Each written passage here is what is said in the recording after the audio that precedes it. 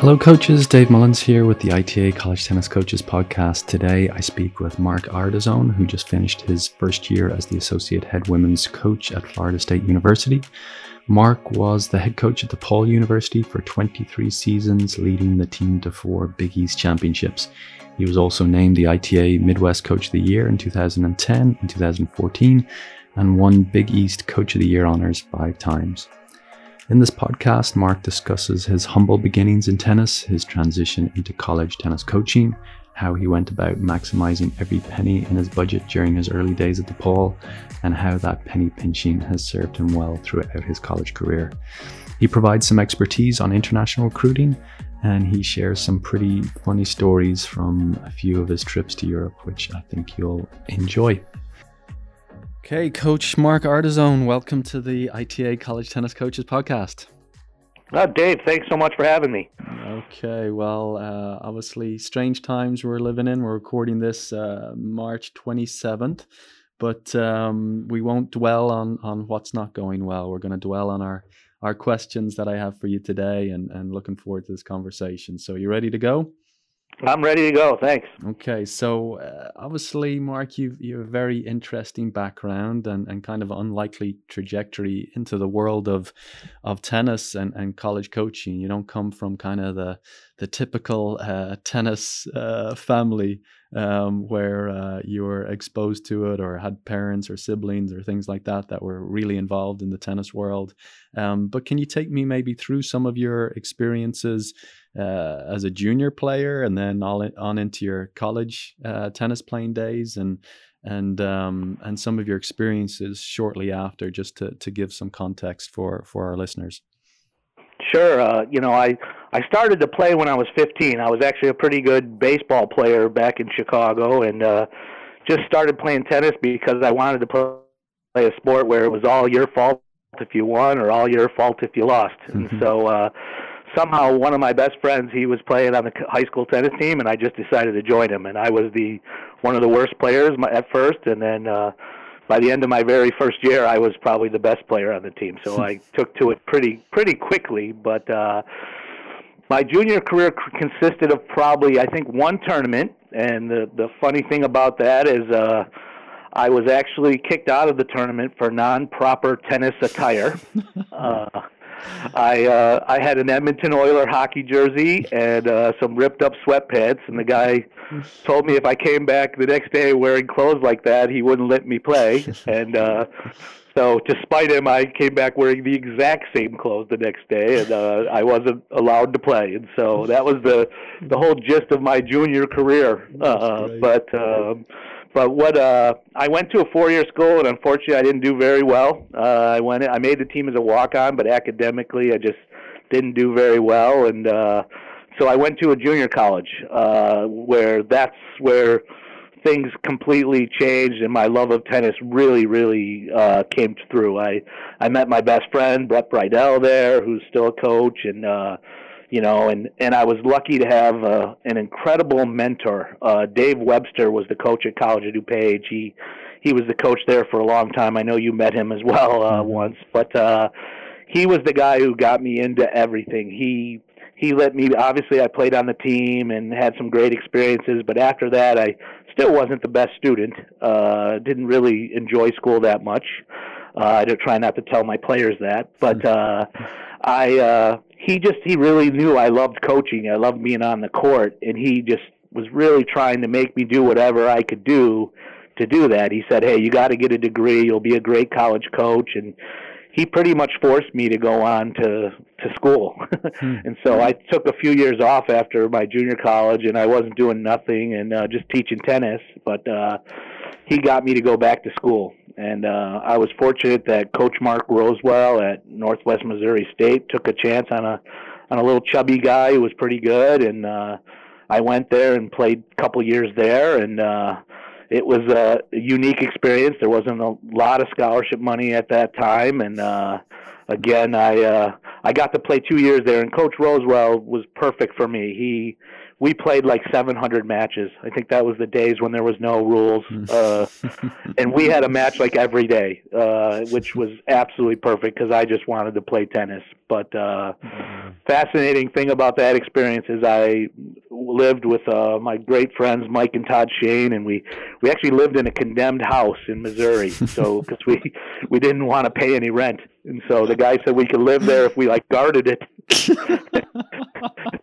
So we lived there by I think February we had no electricity. By March we had no water, but we all lived in this house, and it was pretty amazing to live in a house like that. But we really saved money. We didn't use much money, and me and Mike, we talked about, we went to the ATM and got the insufficient funds message, and so we both remembered going to a Phillips 66 gas station, and we got burritos with a gas card. So, but it was a tough time, but it was enjoyable. I played a lot, but it really taught me to appreciate what I did have, but it made me love tennis. I mean, that was the only thing at that time. I mean, when you live in a house with no electricity, you can spend a lot of time on the courts. And so that's what I did. And I had an assistant coach there in Missouri named Rob Vesey. He was a great guy he hit with me. I mean, we,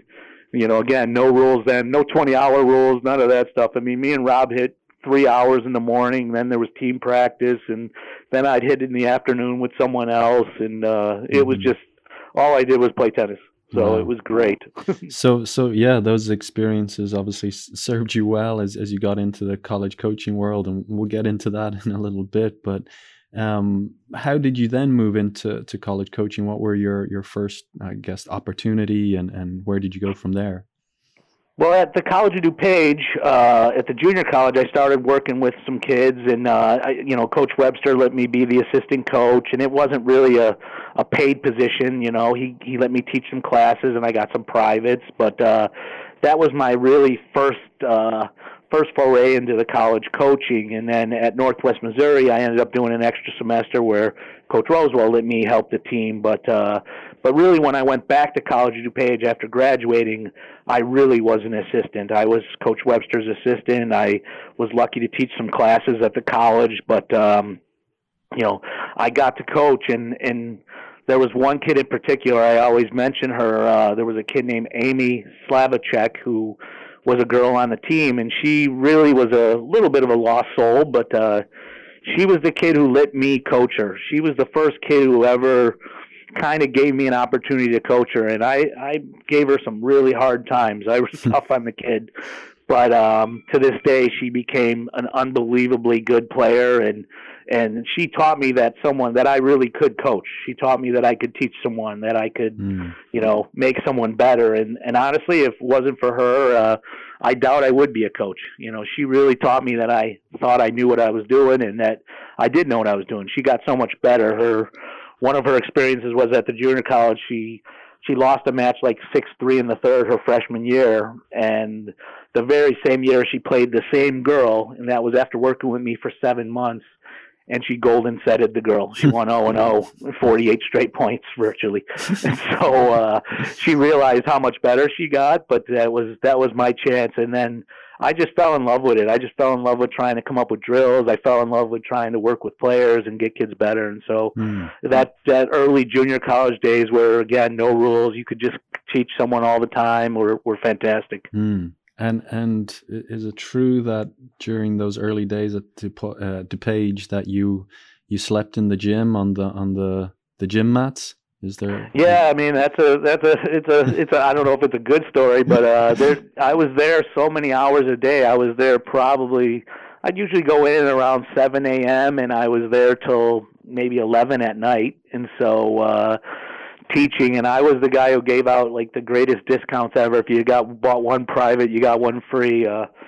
Arvid Swan always loves to talk to me about my business model, but but at the college in the back room where the tennis balls were, there were all the old high jump track mats, and no one was using them anymore. So I built my own little staircase, and I used to just sleep on top of those mats at night. But I know the old AD knew I was doing it, but he was such a great guy. He never bothered me, and it was really perfect for me. I had there was like a little kitchen in the athletic department. I had my Coke Zero or drinks in there, and I had it was perfect for me. So I just stayed at the courts, and I'd order pizza every night, whatever deal I could get at the pizza, and then I'd sleep on the mats. And so it was a little bit fun, but a little bit again makes you appreciate certain things. Well, for sure. And then so from there, then you moved on to DePaul women's tennis, and what year did you become the head coach at DePaul? Oh boy, was that 1994? I believe. I'm trying to 92, 2004, 2000. No, wait, earlier than that. Wait, no, I think 1998. Sorry, 1998. Okay, and then obviously you've taken your experiences there as a college player, and then at DuPage, and you really learned how to maximize every penny that you had in your budget, and so. How would you encourage coaches to maximize their budgets and determine how to prioritize their limited resources? What did you learn in those early years, and continue to implement in your program as a head coach? Well, what you really need to do is you need to figure out where you need to spend the money. And early in my career, when I first got the job at DePaul, I was just, the first day of practice, I was shocked because how good the girls were. I was really excited to get to work with such good players. And but what I realized very early, I was like, I got to find good players. And, I would go to a Midwest closed or something, and there'd be 25 coaches there, and all the Big Ten were there. And I'm like, okay, I'm not getting a shot at these good players. All these people are here. And I was like, I've got to go somewhere else. And I saw that there was international kids, and I saw that there was things, but what I would say is, figure out your budget. I wish I was as organized in my own personal budget as I was in my college budget, but I had all these little spreadsheets, and I had little things like, recruiting was this much dollars, and I kept track to the penny. I would actually annoy if I caught a discrepancy of them charging something to my account, I would right away call and say, hey, that's not mine, but I had spent, I knew what the money was. I knew where the equipment was, and I found ways, like I did fundraisers in the summer to raise money for some equipment and balls and things like that. But I was so unbelievably organized, and obviously, nowadays coaches need to be organized in their, with their finances all the time. But for me, it was those dollars were bottom line, and DePaul didn't fluctuate a lot. They did what they can. They were real helpful when they needed to be, but I just wanted to maximize those dollars. And so I kept track, and I knew that I could go to tournaments, and, there's some stories where I was very lucky that a guy named Coach Chuck Merzbacher, Coach Chuck, he's at Tennessee Chattanooga. He let me sleep on his floor at the hotels in those early days because I was trying to save money. It was just all about saving money to recruit more. And I knew if I couldn't find better players or find the players I wanted, that I wasn't going to be able to do anything and make the program better. So I would say really look at those recruiting dollars and really figure out where you can use your money the best. And I've talked with a lot of coaches over the years about how to spend money in Europe and how to not spend money in Europe, but really maximize that recruiting, because recruiting is the name of the game. You got to get good players. Mm-hmm. And so would you literally look at your numbers every day, look at your budget and those spreadsheets on a daily basis? Every single day. There wasn't a day that went by. And I obviously, this well, I was the director of tennis, but when I was able to kind of combine the men's and women's money a little bit, I was then able to kind of really push those dollars in different ways. And, but it was really every single day. And, deciding whether to turn in a receipt for $12, which, a couple people taught me that you should turn every penny in. But, for me, sometimes I said to myself, you know what, I'm not turning that in. I'm eating that, and so, but I was really, and I planned so far ahead on recruiting that I was able to get flights and all that kind of stuff. Right. So when did you take your first international recruiting trip, and what did you learn from those first few experiences traveling overseas?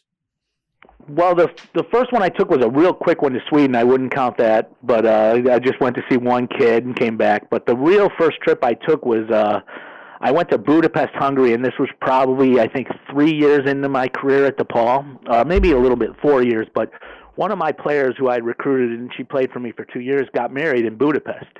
Mm-hmm. And she had told me that there was another Hungarian girl on our team, and they said, hey, there's a team tournament.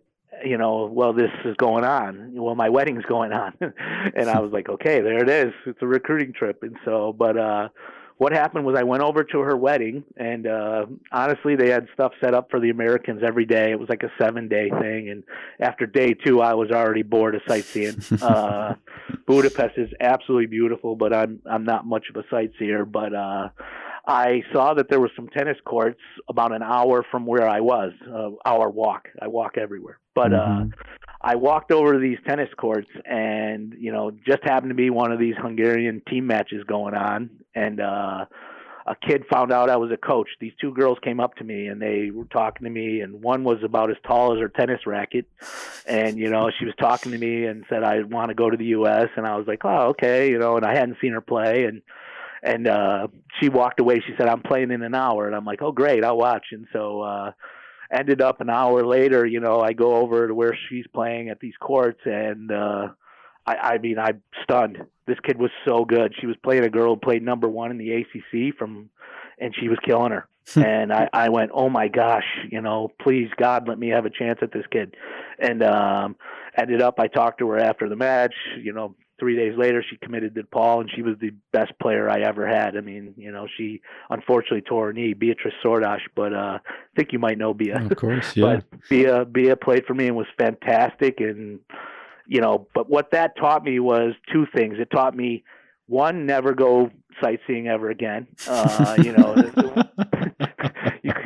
You might miss out on something, but it taught me most importantly that these kids were there. They're there. You got to find them. You got to beat the path a little bit. If it hadn't been me walking to that club, and I mean, I got lost 6 times trying to cross the Danube, but I got to that club, and then I saw that kid, and I said, these kids are here. I got to find where these tournaments are. I got to find, how to get to these tournaments, and I got to figure out how to see more kids, because we had a pretty rough TOEFL at DePaul. And so I probably had to see more kids than the average coach because they couldn't really get in. Our English requirement was pretty tough. Right. Wow. And then so as we return back to kind of the budgeting question again, how did you find ways to stretch your budget in Europe? Obviously, with each passing trip, you learned more, figured out where to go, where to stay, how to get around. But you kind of became a true expert. Like you said, coaches would call you and speak to you about, hey, you seem to have this international recruiting thing figured out. What are some lessons you can tell me? Would you be able to share some of those lessons with a broader audience here on the podcast? Sure. I mean, it's really a matter of being organized. And what I tried to do is I found tournaments, obviously, everyone can look on an ITF site and find a 10,000 or 15,000 as they are now. And I decided, okay, if I make a trip and I go to the first few days of 15,000, at that time, going to the qualifiers was good enough for me. It was going to get me a good enough player. But I also knew like it was not worth it just going over there for those 3 days. And so I tried to develop like 2-week patterns. And what I did was I would go to the start of a ITF tournament, let's say in Budapest, watch a few days, but I had used what the internet, my players, some academies, and all during that rest of the week, like Monday through Friday, I would find some other place to go. And I would do this so far in advance, and I'd be so frustrated if a kid changed their mind or something happened, because I would book flights, like a flight from Budapest to Bucharest, you could find on, Kayak or one of these things, and I'd find flights for like $24, and I would book it, and I would be like, even if I lose the $24, I'm booking this, and I would find these little one-way trips, and, a lot of times you had to connect through 3 places or whatever, but I didn't care. I just thought, get me to another place. And, and then I would, maybe if you see a kid on YouTube or something, that's how I was. And I knew that if I turned over every stone, it wouldn't be, maybe you see a kid or a kid emails you who you don't feel is good enough, but they're playing at a good club or someplace. Well, get to that club. Get to that club and make them know who you are. And you may not take that kid, but you know what? There's another kid down the road. I once saw a video of a kid hitting who I actually brought to DePaul, but I was, the whole time I watched the video, the kid on the other side was so good. And I'm like, okay, I'm getting that kid. And I got that kid the next year. And so, I think, you just have to be really, really smart with your money, and you need to not, try not to rent a car over in Europe. That's very expensive. And, you try to, and take advantage. If you know some friends or people you can stay with. I was fortunate, obviously I've stayed with people, but I found places like when I would go to a tournament and I would be at the courts all day, when I would walk home, I would purposely walk like an hour out of my way, and I'd walk around, because if I thought it was a good tournament, I'd try to find like either a small hotel that maybe wasn't listed on the, whatever. I didn't stay at Holiday Inns or anything like that. I'd walk around, and I found some really nice little bed and breakfasts at near tournaments, and I ended up staying at those same places 3-4 years in a row, and sometimes when I would go, but I really just tried to make that dollar go far, and I tried to hit as many places as I could. And I didn't go to the tournament in Budapest, and then the following weekend there's usually another tournament in Budapest. Well, I didn't go to that one because it was all the same kids. Right. And so I wanted to see other kids. So I'd hit that tournament in Budapest, and then I'd try to get to Prague or something to see a kid. And, and I did pay my dues, and, some stories, obviously my AD once put an expense report on her wall, and it was I went to Europe for 13 days and I spent $30 on food. And anyone who knows me knows I don't miss that many meals. But you were stuffing your bag with the continental breakfast, were you? No, I wasn't cheating. I'm not a cheater, but I would eat like a pig at the free breakfast. And then I'm very famous. Some coaches can tell you I used to bring my own food. I used to pack these cans of chicken, and I would bring these cans of chicken. If I lost my can opener, it'd be like a devastating day. But I had these cans of chicken I would eat at night, and I'd also go to, instead of going to a restaurant, I'd go to a grocery store, and I'd buy salami and cheese, and that's what I would eat for under $1.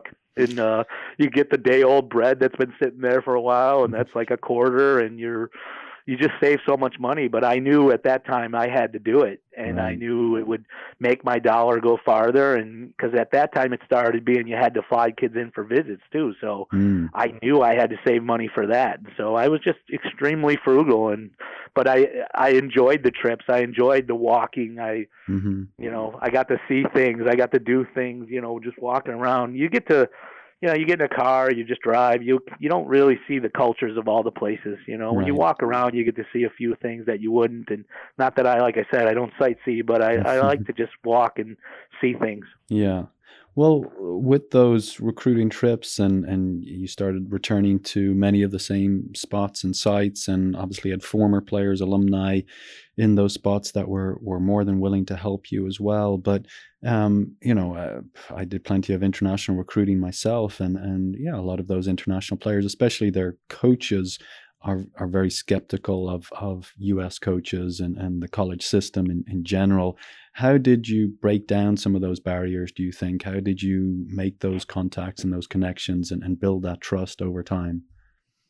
Well, a lot of it is obviously just being there. Like sometimes, I would go to a place every year, even if they didn't have a kid, even if it wasn't really just to say hi, just to be with the coach and see how. You kind of just keep those relationships going. And I mean, now it's easier, obviously, because of all the stuff on the internet. But I still think the in person, just saying hi to someone. But what really helped me early in my career is the parents. That's the biggest thing. I mean, when you have another parent tell another parent they should, that their kid's having a good experience. And so I was, there was a couple times I was with another coach and we were in Croatia, and, he goes, "Hey, you're not trying to talk to any players, you know?" And I go, "Well, because I have a parent coming tomorrow." And sure enough, after that parent came, 5, 6 kids wanted to talk to me because Mm-hmm. that parent walked around and obviously, could speak the language, and, and his daughter had a great experience. And so it was really, really helpful. And I realized then, I'm like, geez, I could do anything, but if I don't have that, I don't have anything. And so, and again, the former players who had good experiences and things like that, but it's just really trying to develop that trust. But one of the things I did over the years that, some of those international coaches would tell you is I've helped probably 20-something Hungarian girls get scholarships. And, I only had about 5 or 6, but Mm-hmm. I really worked hard. I knew there was schools. I was smart enough because I was so involved in the ITA and involved in college tennis that I knew there were schools where any kid at any level could play and could probably get an opportunity. And I worked extremely hard to get those kids opportunities. Like Mm-hmm. I said, I probably found 20 Hungarian girls, maybe 15 Serbians, and Yeah. I was very fortunate and that's the coaches then were so thankful of me, Mm-hmm. that I helped their kids, that they would maybe give me a shot at that really good kid. And, Right. but, that wanted to go on the tour, but, not everyone can go on the tour. Mm-hmm. So, but it's that personal touch. Yeah. Yeah. And then do you have a most memorable international recruiting experience or story? Well, one of them, I have a couple, but one was, I was in Croatia. I was in a little town called Vinkovci, Croatia. It's about 3 hours from Zagreb. And, I get into these fitness kicks. I don't know what gets into my head, but I was jogging every day. I was really like, okay, I'm gung ho now. I'm jogging every single day. And the courts were a couple miles from where I was staying, and it was a fun little jog. And so, but one day I was, just typical tourist American. I had my headphones on. I had my iPad attached to my arm, and I'm jogging, and I'm happy as ever. And Croatian police cars have a very distinct siren, and and I'm just jogging down the street. Again, I got my music blared. I have no idea, but the noise is getting louder and louder. I'm like, huh, and I'm running down the street, just a regular street, and all of a sudden, like a police car flies in front of me, a police car flies behind me, and they hop out with their guns out, and they are screaming at me. They are screaming at me in Croatian, and I'm not sure I wet my pants, but I might have. But all I could think about is I knew they were screaming at me in Croatian, and I kept saying, Nem Hrvatska. That means no Mm-hmm. Croatian. And they all, like, when I started screaming that, they all like looked at each other, and they put their guns down, and they're like looking, and they're like, and then one guy's like, what are you doing? Are you American? I go, yes. And I probably said it like, yes, with the high voice, but they all like put their guns out. Like 3 of them they were so disappointed. I don't know if they really were hoping I was this master criminal, but Yeah. and the guy yells at me, screaming at me. He's like, what are you doing? Why are you running? And I'm like, I just want to get in shape. I'm kind of fat. And so he's like so mad at me, and so they throw me in the back of the car, and I'm like, oh God, I'm still going to jail. I'm like, I was just jogging, Yeah. I didn't say a word. I was so scared. And he goes, and so he's like, they drive me down, and there's like this little lake, and it's got like they drive me to this thing, and I thought, oh God, they're throwing me in the lake. They're just gonna kill me. He opens up the car doors, and he's like, if you want to not be fat, run here, not on the streets. I was like, oh my God. So for the rest of the last few days, I swear I didn't even speed walk. I was walking so slow so that no one would ever accuse me. But I blame those guys for me not being in shape for the rest of the couple years, because that was the end of my running. But Oh man. but it was great. I remember laughing like the rest of the day, like, oh my gosh, like I said, I walked to the tournament. But I don't that even was know. a fun one. And I had one in Germany that was like, I got off a train in Germany at the wrong spot, in the completely wrong spot. It was about 9 at night. Mm-hmm. No other trains. I was going to see a German kid at the German national tournament, and I ended up, and this is the truth, I walked over 3 hours in a snowstorm. I had a windbreaker on, and I walked 3 hours, and I just decided, because I saw there was no trains. This train station was in the middle of nowhere, and I thought to myself, I'm just going to follow the tracks and I'll get to a real town.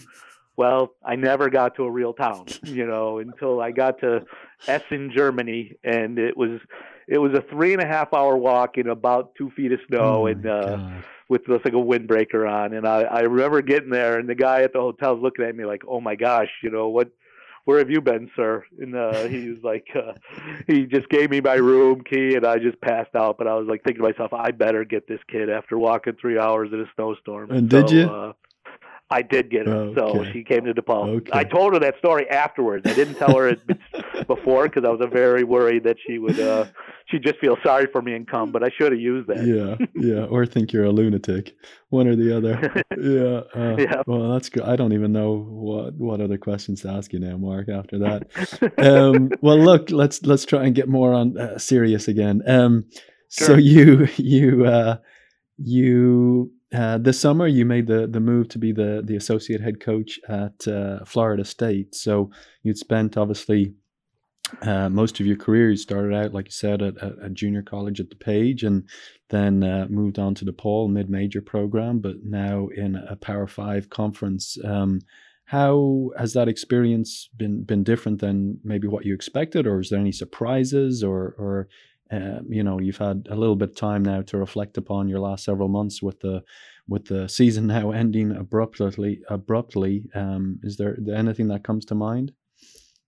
Yeah, I mean, it's. I don't think there's been really any surprises. Fortunately, we had a pretty good program at DePaul, so we got to see a lot of the Power 5, and we got to play a lot of them over the years. And so I don't know if there's surprises. What I love here is that it's athletics is up another notch. It's up another notch for sure, and they really take care of their athletes at these programs. Not that we didn't, but there's just another level. The thing is, the matches are just so intense. I mean, there's just not, and it's really professionally done. I don't want to say professionally, but we have 6 umpires for every match. We have everything. There's people, doing everything. We had to set up all the courts at DePaul, as you well know, and we had to do, pretty much I just got to coach the team, and I got to go coach.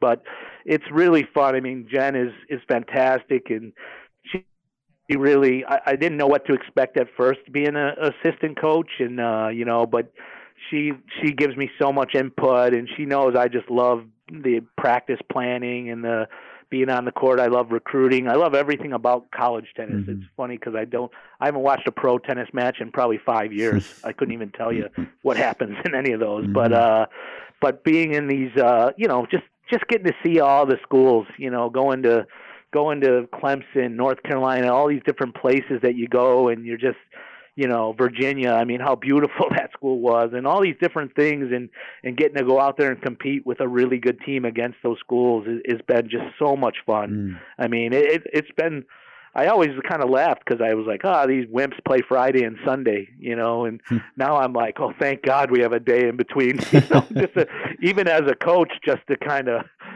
take a break for a second and go, whoo, catch your breath. And so I used to laugh, and now I'm like, maybe we should play like Tuesday and Sunday or something. So, okay. But it's been such a fun thing, and I always kind of, I've been a big Florida State guy all my life, and to get to coach here is really amazing. Okay. So we're talking about mid-majors, Power 5s, the Power 5s, and they get all these bells and whistles, and like I said, six umpires, and maybe another roving official, and we've got plenty for these players, and then some. But what changes have you maybe seen occur in college tennis in the last couple of decades that concern you? Does that, especially where we sit here today, and there's a lot of unknowns about where our economy is, if college football is even going to get played, if these players are going to get another year of eligibility, or the freshmen and sophomores and juniors going to get that year of eligibility? What does that do to our budgets? What does that do to college tennis? I know there's a lot there, but what changes have you seen, and what concerns do you have about college tennis? Yeah, I mean, it's the intensification of winning. Obviously, has been one of the biggest changes I've noticed. I mean, I think 20 something years ago when I started, there wasn't such a emphasis on winning. I don't think there was like a director's cup, or at least you never heard about it. Mm-hmm. So now winning has become such a big thing, and coaches, the hunger of the coaches is another part of it. Like, as I said, when I used to take all these recruiting trips, I was the only coach over there. Like, I'd be in somewhere in Romania, and I was the only one. A few years later, there's another coach. Mm-hmm. Me and you took a trip, and then a few years after that, there's 4 or 5 coaches at a tournament. So it's, the emphasis on winning, the emphasis on finding players, the more willing to spend money, the more willing to go overseas and go, and not just overseas, but go see players everywhere, was just something that has completely changed. And I do wonder, a little bit, is there a ceiling we're going to hit here as far as how much money we spend and things like that. I worry about it all the time. I mean, I've come from the background of obviously budgets being a little different, and and trying to make sure, but I see college tennis pushing that envelope a little bit, and I see us, hoping for things that, or wanting things that I'm always like, be careful what you ask for here, and in my time with the ITA, I kind of sometimes thought I was the voice of reason. I kind of, now I'm supposedly at a big school, but I still think the little schools or smaller schools have different issues than other people really know about. And I just, don't want them to be forgotten. Having 6 umpires is a luxury. It's not a, even in a city like Chicago, it was hard to get 6 it was hard to get 3 umpires sometimes. Right. And yet we have 3 million people. And so, and so it's a different thing, but I just hope we don't bite off more than we can chew, if that makes sense. And just kind of, like what we have, we try to keep getting a little more and try to make the players' experience better. But all these things with taking kids to pro tournaments and all these things, they scare me a little bit. They scare me a little bit about the future. Well, do you believe these extra things are making the student athlete experience better? I don't know if they're making it better. It creates a different experience. I had a player at DePaul who, when I told her, hey, I'll take you to all the pro tournaments next year, and to her credit, she goes, I don't want to go. She goes, I can go pro next year. She goes, I just want to be with the girls, be at the, whatever, Western Michigan Open, and so, but some kids were like that, but others aren't, and so I think, I think you just got to be really creative on trying to balance that team and that individual and and some of that kind of stuff. I think there's a creative balance, but I think just playing college tennis is just such a great experience, and I hope the kids just really, enjoy that no matter what, that part of it, because they're never going to get it back. Right. So, with your experience on the ITA, being the chair of the Midwest region for so many years, and like you said, now you've had experience at different levels. What is your hope for the future of college tennis? Where do you hope we go going forward? And you said you're often the voice of reason, which you absolutely are. Well, what message would you have for coaches today? I just think that try to be inclusive of all of college tennis. I think we sometimes forget that, there's 300 or something Division I teams, and there all these teams, and I just hope, that the ITA, the different levels are really listened to, that, because I think there's incredible coaches at, the junior. Dave Webster was an amazing coach, and yet, he was at the JUCO level, and, and Brett, my friend at Division II, he's the best doubles coach I've ever known. And so, there's so many great coaches, but they also have so many great ideas. And, their ideas are sometimes, we live in this Division I sometimes lives in this world of, everything is kind of done and we want it to be the same. We want everything. But I think, as long as the ITA it stays as inclusive as it can be of everyone, granted they put on tournaments and the best kids are there, but be inclusive, because it's so important. And like I said, the ideas of some of the so-called smaller schools or whatever are just they're great, Mm-hmm. and we want to listen. And I think that's one of the keys, because that's going to be, somebody's going to come up with something that's going to help our game, that's going to grow our game. I mean, someone told me that the volleyball scoring a bunch of years ago was brought up by some smaller volleyball school, and 90% of the people hated it. Well, volleyball probably wouldn't exist as we know it if they hadn't done that. Right. And so, but I think you've got to be able to, and I do wish, and I like that the ITA, I think the ITA gets a lot of, people aren't happy with it, but I think we need to take some chances. We need to try something, and you can always go back. Mm-hmm. I think we need to try things. When we tried no ad, well, at first I didn't like it. Now I can't stand going to watch a junior match that has regular scoring. And so, but I think it develops players. I think it makes you handle pressure better. Mm-hmm. I think it's certain things that it does, but I don't think there's anything wrong with trying things. Right. I mean, if it's 1 year, it's a spring, whatever, try some things. Mm-hmm. And that's where I think we can really try to be all inclusive and hear everyone. Yeah, no, I appreciate that, Mark, and definitely take it to heart and hear what you're saying.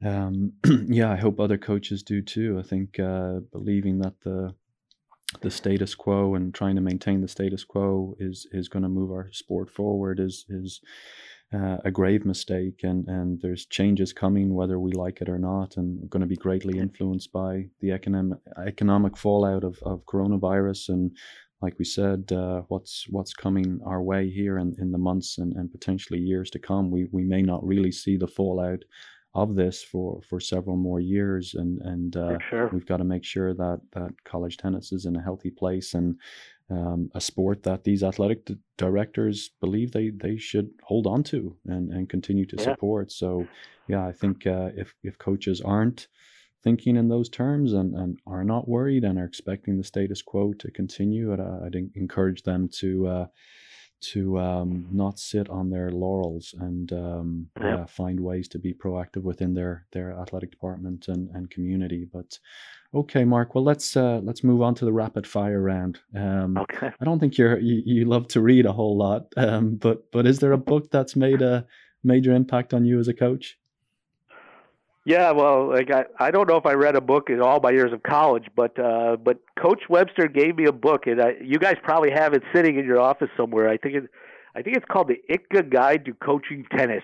It was made in like 1990 or something by David Benjamin was the editor, but it had like 18 different chapters. Mm-hmm. And a bunch of coaches, and obviously some of the most famous coaches ever, Alan Fox, a bunch of different coaches had a different chapter on everything. And that book, that was the first book I ever read, back to front or front to back. I read it, I read everything, and some of it was fantastic. And, there was a thing about fundraising with Dick Leach from USC where he said, he could sell a sweatsuit for $1,000, a USC sweatsuit. When I got to DePaul, I realized we only had 7 sweatsuits, so I couldn't sell any. But but really that book, just all the little chapters, all the little different things, and you could buy it on Amazon for like $4. You guys need to reprint it, but it had so many little things. Some of it obviously not as much, but it had stuff about scheduling. It made me see that there's so much to coaching, the psychology part of it, the conditioning part of it, which, I'd give anything to go back and learn more psychology. But, but that book, it's called The ITKA Guide to Coaching Tennis. I remember it was my only book I had in my office for the longest time. Wow. Okay. I'd never heard of that or come across it. And look around. It's got to be laying in there somewhere. Well, no, it's I think, as you know, I'm actually working on a coach's manual right now, and we might just copy that instead and send it out. Yeah. Save me lots of time. Okay. I know you love your practices. I always enjoyed watching your practices and your energy and your creativity, and you're thinking of new drills and new ways to keep players engaged all the time. Do you actually have a favorite drill of all your millions? Yeah, I mean, a lot of them have goofy names, but I think if my players would say, they'd say there's a drill called isolation doubles, and you can do it at any level, but it's a drill where you really, I always make jokes, you isolate the bad player, you hit balls more to the player who's not as good. I don't want to use that bad player, but isolation doubles. I'd be glad. Anyone wants to write me or ask me, send me an email, and I'll write it all out for them. But that's the drill. If you ask my players, they'd be like, "Oh, isolation doubles," but it teaches you how to play doubles. Okay. It really does. Do you have a 30 seconds brief description of it? So coaches have some sense of it? It's a 2-on-1 drill where you have two players at the net, and they're playing against one player on the baseline on half a court. And they play the point out, and when the point ends, within a second, the person on the ad side will feed a ball. And what you're looking for is, to me, what you can teach kids right away is movement. You know, they're going to miss shots, they're going to make shots. But if, you know, I was a guy, I wasn't very good at tennis, but I was always in the right spot. So, you know, and that shifting in doubles, that's so important. It teaches you how to follow the ball, and you could do it for 10 minutes straight of just that thing. You could rotate around. You could add another player on the one side. You can do, at DePaul, we had to do some flexibility because of courts, but isolation doubles teaches you really how to play doubles and how to track a ball and how to, you know, stagger your positioning. It teaches you so many little things in a simple drill. Great. Well, it's before this coronavirus hit and everything got shut down, I was getting ready to actually record some drills and upload them to our YouTube channel, and then I was going to encourage every coach in the country to upload one video themselves.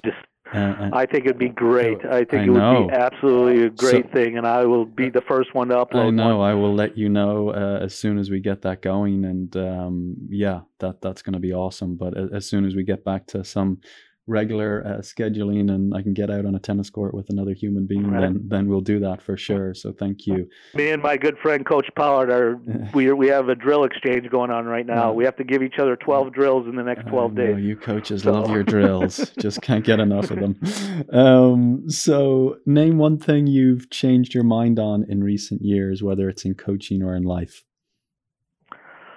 Well, everything is in coaching, but quality over quantity.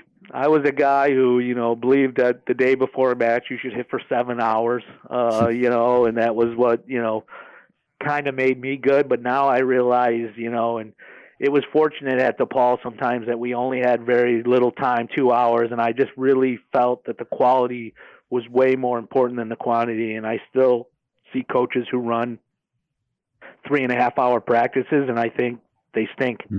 I think that, you know, nowadays, especially as the kids change a little bit, that, you know, give me an hour and I could make it well worth any kid's time. Give me 40 minutes and I could make it worth any kid's time. That's how I feel. So quality and having a plan, and that's what I think has changed the most in my world. Yeah. Do you have a favorite quote? Probably two of them that I say all the time. One is, never let the ball bounce twice, which is just an effort. I used to have that printed on the back of our shirts. People would be like, what the heck does that mean? But now it's probably trust your shots. I think these kids are taught from such a young age, and for whatever reason, they lose the faith. And I always tease them that you're not going to forget how to play tennis. You know, you could put your racket down for 10 years, you're still going to know how to hit a forehand, you know, and, you know, so it's really just trust your shots over and over. Just trust your shots. You're going to miss, but trust it. Okay. And what is one lesson you hope your players learn from you by the time they've left your program? Probably that hard work can accomplish anything. You know, that if you just work hard, if you just put your nose to the grind, and you know, you can do anything. You know, I mean, you know, there's the goal setting and all that stuff. That's great, but you got to work. You got to work hard to get any of that stuff. And I know that's the example I try to set. I try to be the first one here every day, the last one to leave, and I just want them to know that hard work can get anything done. Great, Mark. Well, look, I think that's it. I really enjoyed that. That was a lot of fun. Thank you for all your hard work for the ITA and college tennis and your service for many years. And thanks for putting a big smile on my face every time I see you. So it's thank you. Thanks for doing this. I think it's so great to get the different stories out about different coaches, and I think I wish we'd be a little more. Everyone would share more, especially at this time. Yeah. Well, we'll keep working on it, and we'll continue to have coaches share their stories. But I think I think everybody's really going to enjoy some of your stories today. So thank you, Mark. We'll see you soon. Thank you, David. See you.